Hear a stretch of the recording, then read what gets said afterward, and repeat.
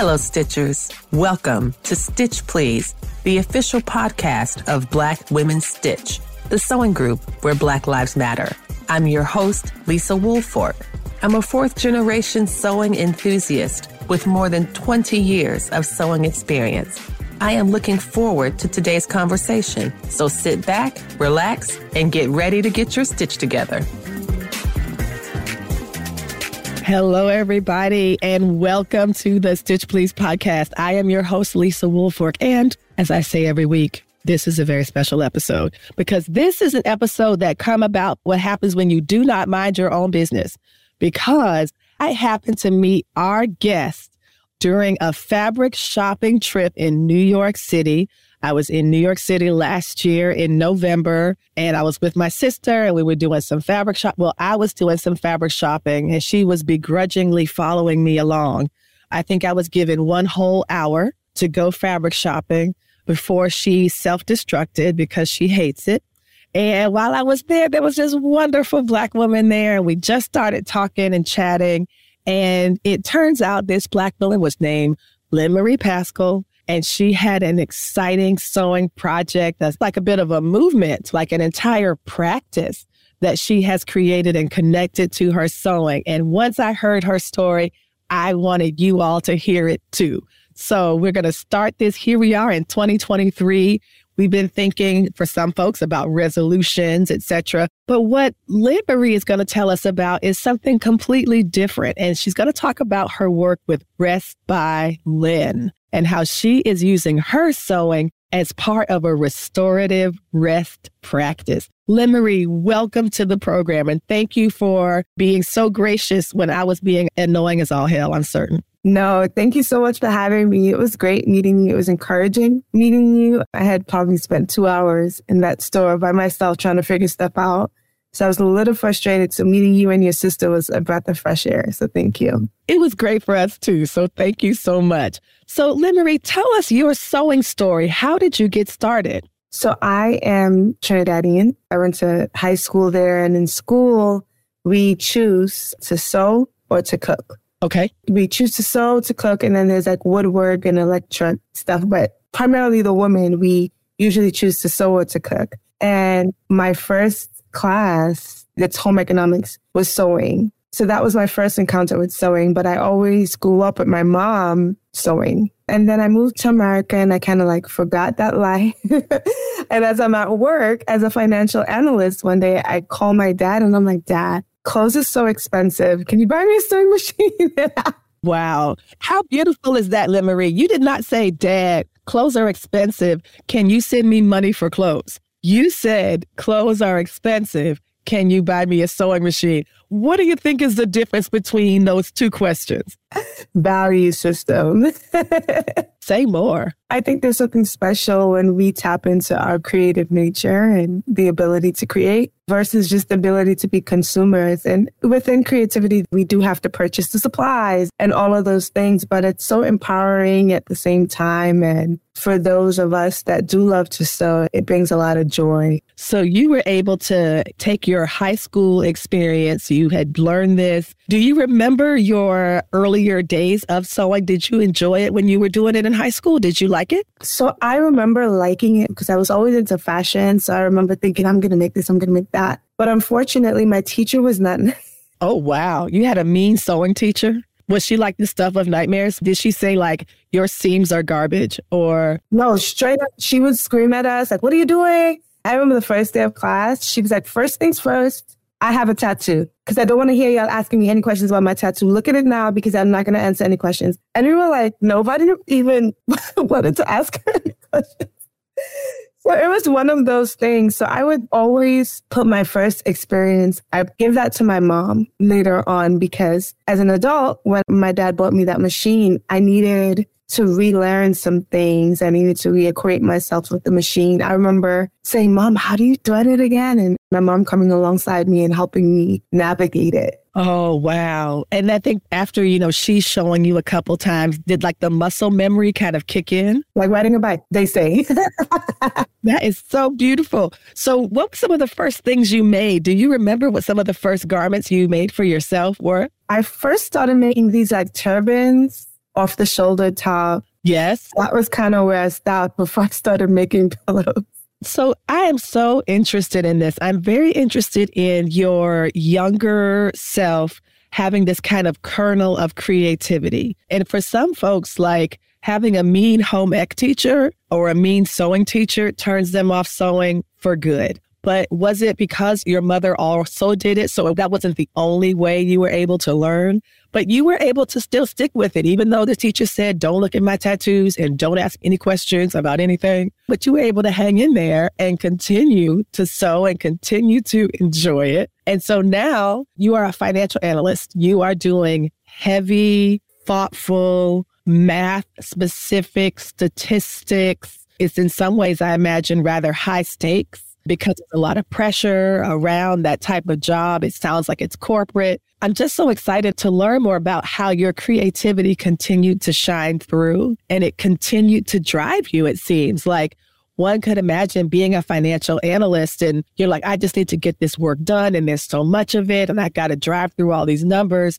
The last thing I need is to figure out what I'm going to wear. Let me just go buy some clothes.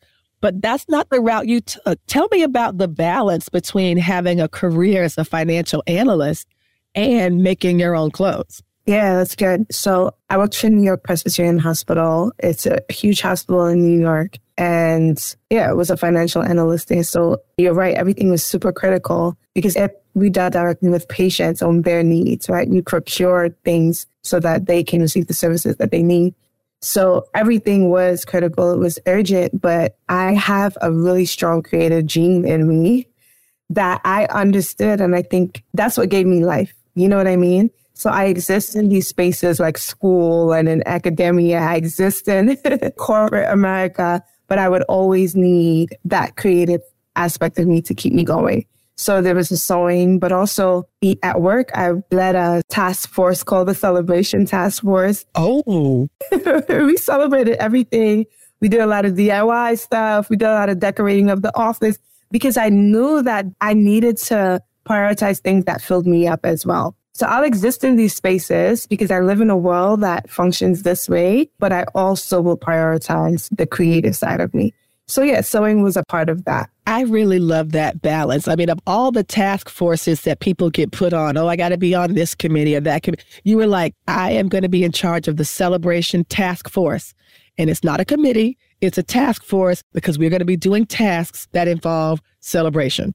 Yes. We had a budget and everything, okay? We were really serious about celebrating people and friends and everything. I love that. Do you remember, how did your coworkers respond? Did a lot of them learn to tap into their creative side as well, based on some of the work you did with the Celebration Task Force? Yeah, so initially it was a joke. I would think they took us as a joke because, you know, that world, that finance, procurement, corporate world, people can be really, stingent, Initially it was kind of like a joke.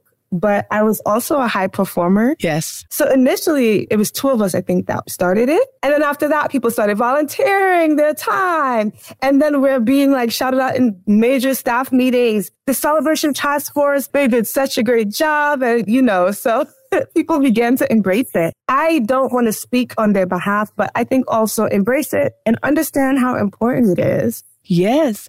To take a break, to celebrate, to take a load off, to laugh, to play games. I believe that people, they didn't know they needed it. Once they got it, they really embraced it. Oh, that is so powerful because it reminds me that we are not machines. We are not machines. We are not meant to be. We don't go to bed at night and plug ourselves in and then wake up in the morning and unplug ourselves and then go until our battery is drained. And then we lay down and plug ourselves in again. That is not the human experience. Human beings were not designed to be that way and to move through the world that way. And it seems as though because your job was so intense and because it was so stringent, as you said, and it was like, here are the things we have to do, and it's high stakes, and we have all of these different things we need to do. It seems as though anything where you get to pause or breathe or walk away might seem like you're not being serious about the work. Yeah. When in fact, in some ways, the opposite is true. In order to care well for others and to do your job well, you have to care well for yourself. Yep. And so do you believe that this work with the Celebration Task Force led you to the work that you're doing now. How do you connect the dots between being a financial analyst and where you are now with Rest by Lynn? So when I was a part of the Celebration Task Force, specifically, I got a promotion, I guess, and I moved office spaces. So I moved to another office. It wasn't the big office. I wasn't privileged to do all the celebrations. I still did my own thing in this smaller office, but it was different. And I also led a youth group at my church. And I did a lot of community things. I was just really busy all the time. I went back to school. I was just doing the most and just began to be really drained, feel drained, feel stretched. People who were around me just kind of expecting me to be the girl that can just do it all. And I put that expectation on myself as well. So I just really struggled with burnout, struggled with a lot of deeper issues, like trying to figure out, well, why do I feel like I need to do so much to be accepted? So I really entered a space in my life, I would say 2017, where I was just tired. Yes. I was tired emotionally, mentally, spiritually, physically. And I started seeing a counselor at the time. I started going to counseling. I started resting. I unfortunately had an injury that forced me to rest. Right. And that's kind of where everything turned around for me. So while I was practicing, I had a good habit of this balance of finding joy, scheduling, practically just sitting down because of trauma, because of different things. I wasn't that good at it. Black Women Stitch and the Stitch Please podcast are happy to announce So Black, an affinity space, creative oasis, and live podcasting studio at the Modern Quilt Guild QuiltCon in Atlanta, Georgia, February 23rd to 26th. So Black is made possible by major underwriting from Spoonflower. With over 1 million designs available on fabric, wallpaper, and home decor, every purchase supports a global community of independent artists. The Spoonflower community includes artists, makers, small business owners, interior designers, and you. Begin your next project with one of Spoonflower's independent designers or upload your own. Go to spoonflower.com and use the code SOBLACQC for 20% off your purchase. That's SEWBLACKQC. If you'd like more information or to contribute to So Black, you can find the links to what you need in the show notes.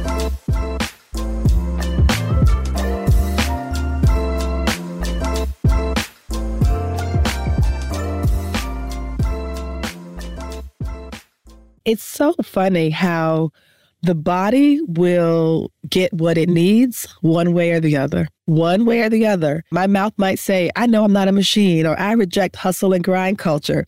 But if I do as I do, and I stay up until 3 o'clock in the morning every single day and get up at 9 a.m. every single day to do the same thing every single day, eventually my body is going to say enough. You're going to get a cold. You're going to get something where you are unable to do what you have been doing. And I just think that it's such wisdom to kind of recognize and to not fight it and to say, okay, here I am. I am unable to do what I was doing before. And maybe that is deliberate, or maybe my body is a lot smarter than I am. And it says we're going to get the rest we need, whether you like it or not. We don't care about your plans. We don't care about your to-do list that has 90,000 things on it. We need to rest, and we are going to take it if you don't give it to us.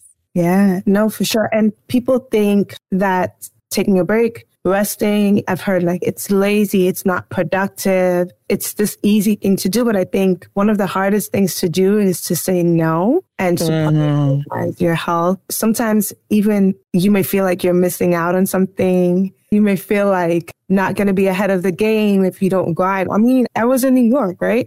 Like, yes. Grind culture capital of the world. Yes, they kind of talk about the city that never sleeps. Talk about the city that never sleeps. I mean, you just did everything in one day because places would still be open, right? Just things that I live in California now, things that I completely took for granted. I remember I was telling some of my coworkers recently, I'm like, I would be in Times Square shopping 1 a.m. in the morning around Christmas time because stores just stayed open. Yep. People were there. Right. You would shop, right? So I was that person.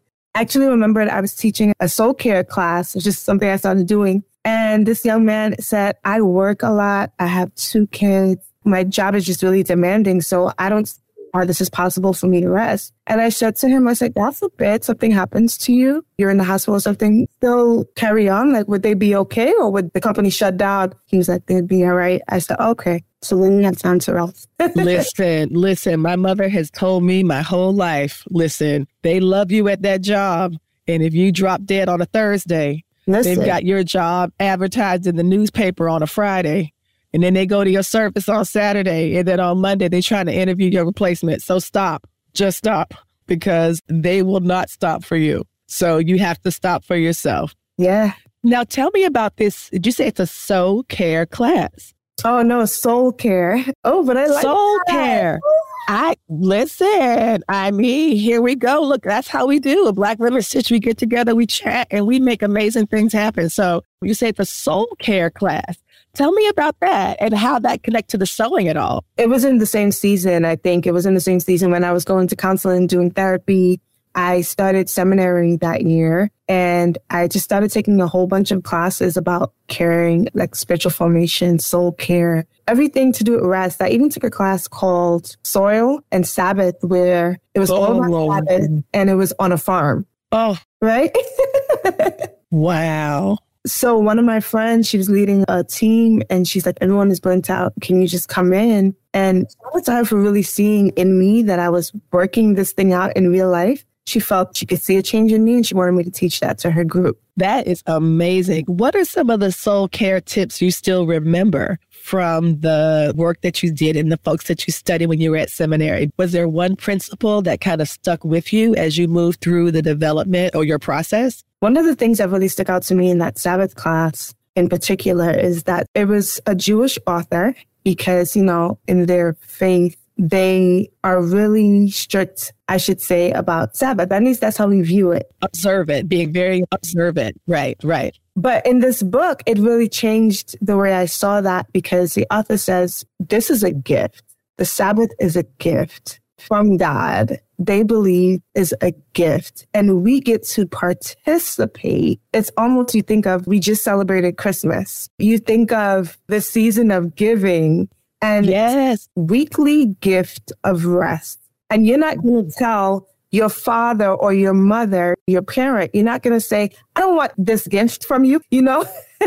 Right. So Arthur talked about just like receiving the Sabbath as a gift and rest. Oh my gosh. That is beautiful. The Sabbath as a gift and all that a gift entails. You know, you give gifts to people you care for. You give gifts to people that you love, and you give them something precious that they might not even be willing to give themselves. Oh, that's so beautiful. Now you've got to tell us about Rest by Lynn. How did you get here? How did you get to the point where you are living in California, but I happened to bump into you in Manhattan, in the garment district, looking for fabric to support Rest by Lynn? 2020, fast forward, I think somewhere along my journey, I left the financial analyst job in 2017. And I really, like I said, went headfirst into this journey. But I still led this youth group in my community and in my church.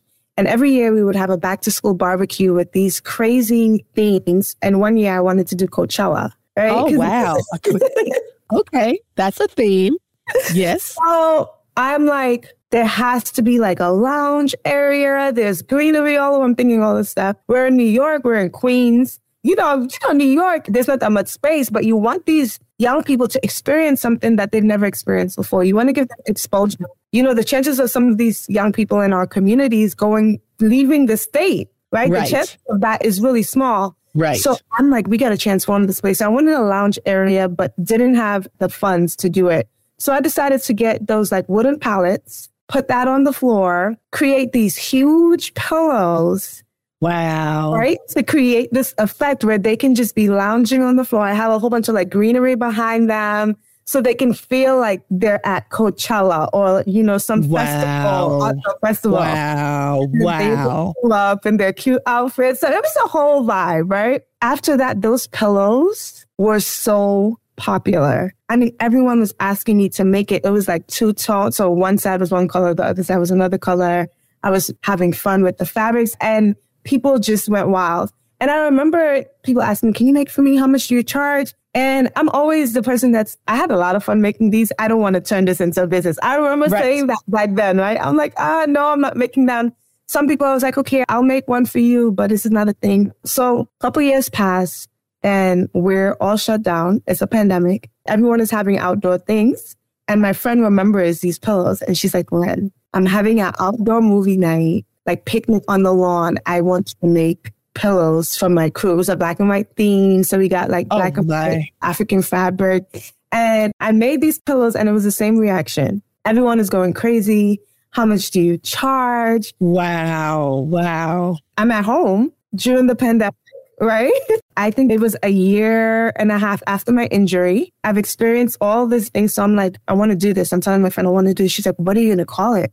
She's like, I feel like you're so into rest and stuff. I was like, I know. I was thinking Rest by Len. She goes, I love it. And then we launch it. Her husband helps us with the graphics and she works her little magic. I do my thing. And that was it. Rest by Len was launched. Rest by Len was launched. You've done similar events. Have you continued to host events? Can you talk a little bit about how those events work? Like, what can someone expect if they were to attend a Rest by Len event? What kind of feelings, or I'm not saying give away your trade secrets or anything. I'm just saying, like, what is a Rest by Len event like? What kind of things characterize it? What's the vibe like? So I personally have not had my own Rest by Len event. I have partnered with my friend. She's an event planner. We Love in the Details is the name of her company. So I have partnered with her to do these very like lounge events where it's like a movie is projected or there's picnic style. We have people serving you. You literally come there, you lounge on the pillows, you have fun with others. It's a lot of laughter, a lot of games. So I've partnered in those events. Wonderful. Where I've made how many? 40 pillows, 50 pillows, 60 pillows, huge, gigantic pillows. And it just brings us both a lot of joy because people come there and they don't think of anything else but just laughter, having a good time, resting. I really like how you say that when you come there, it requires you to kind of suspend your worries and concerns for other things. Like it's an invitation to just be, to just exist, to breathe, to rest. You don't have responsibilities. It would probably be best if you weren't checking your phone every 10 minutes. Like this is a time for you to just be there and be in community and listen and laugh and just chill. Yeah, just chill. Exactly. Oh, sorry. I was going to say, and other people, I think, especially during the pandemic, have picked up on this movement and I've partnered with them or they've rented pillows from me, things like that. So I think overall, it has been a movement. The slogan for Rest by Len is more than a pillow, right? And people have definitely been picking that up. So I'm grateful for that. Yes. Now, tell us about more than a pillow. I think that when people see a pillow, they're like, oh, that's just a decoration. It's something for the couch or something for the bed or something for the floor. But you're saying it's more than a pillow. What does that mean? What does more than a pillow bring to your work? So I see Rest by Len and these pillows that I make really as an invitation to just rest. An invitation, like you said, to just be. One of my favorite reviews, I guess, someone gave me a review. They bought a pillow and they private messaged me and they said, you have no idea when I leave work, I cannot wait to get home and just lay on my pillow. And that is why I continue to do this, because to me, it is an invitation. And these are specifically like my extra large, the big pillows that I make, because it's really comfy. It's super comfy. So it attracts you to kind of just sit down, look around, reset. When I walk into my apartment, the first thing in my apartment is the kitchen. So sometimes I'm so tempted to immediately start washing the dishes, cooking. Right. You know what I mean? Yes.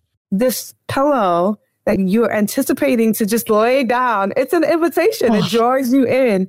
Oh, I think that is so beautiful. And I love this idea of the pillow as an active invitation to do nothing. When you're on the pillow, you cannot wash the dishes. You cannot organize the refrigerator. You can't figure out what you're going to eat. All you can do is be there. And that is so inviting. That is so powerful. Now, you said you have some new pillows or new designs on the horizon. When I met you, you were looking through linen fabrics.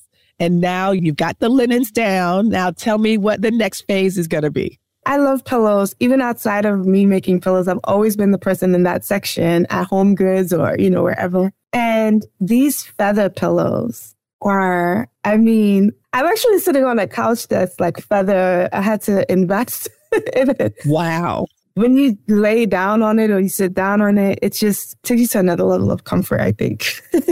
Now, before you were stuffing your pillows maybe with like fiberfill, like what were you using before? Fiberfill, polyfill, if you're familiar with that. Yes. Yeah, polyfill. And I've always wanted to get into feathers, but I've always been afraid of the cost. So I never even looked at it. My friend would be like, you should get into feathers. I'm like, you don't even understand how much that costs. But I think businesses are using feathers now, how accessible it is. And I want it to be accessible to the customers that I have as well, right? Know all the jargon and the lingo, but know what it feels like to come home and lay on their pillow and lounge. I want to give that experience. Yes. Oh, that is so exciting. The feathers are such a way to just kind of sink in. It's like a reverse weighted blanket. Rather than having something on top of you that's weighing you down, you have something that you're sitting on that's kind of like embracing you. Yes, that's so good. I love that. Oh, that is so exciting. Oh, my goodness. Lynn-Marie, this has been a delightful conversation, but I have to ask the question I ask everybody. The slogan of the Stitch Please podcast is that we will help you get your stitch together. Here we are at the start of 2023. What advice do you have for us to help us get our stitch together? That's good. I love that. I think what is extremely helpful is knowing what fills you, knowing what brings you joy, knowing the things that regenerate you and energize you. So I would say for this new year, when you're making all your other lists, make a list of those things as well. Make a list of the things that fill you, the things that from flying somewhere that may be a high ticket price to just walking in the park and sitting on a pillow or on a blanket so the birds chirp or whatever it is. Make a list so that you can develop for this year a rhythm. I wouldn't say a goal or anything like that, but a rhythm, a continuous something of rest, a continuous practice of care for yourself and care for your soul. Make that list, make the books, the podcast, whatever it is that you need, that when you come home from a really tough day, you can say, okay, I have this list. I know what I can go to so that I can just be. That's all I would say. That is so beautiful. And on that note, Lynn-Marie Pascal, thank you so much for bringing us the story of Rest by Lynn. And what a great way to start off 2023, making a list of things that bring you joy, things that bring you peace. In the same way that we're putting our list of things, of resolutions, etc., prioritizing our rest right alongside those feels incredibly generative and very powerful. Thank you so much for being with us today. Thank you so much for having me. You've been listening to Stitch Please, the official podcast of Black Women Stitch, the sewing group where Black Lives Matter. We appreciate you joining us this week and every week for stories that center Black women, girls, and femmes in sewing. We invite you to join the Black Women Stitch Patreon community with giving levels beginning at $5 a month. Your contributions help us bring the Stitch Please podcast to you every week. Thank you for listening. Thank you for your support, and come back next week and we'll help you get your stitch together.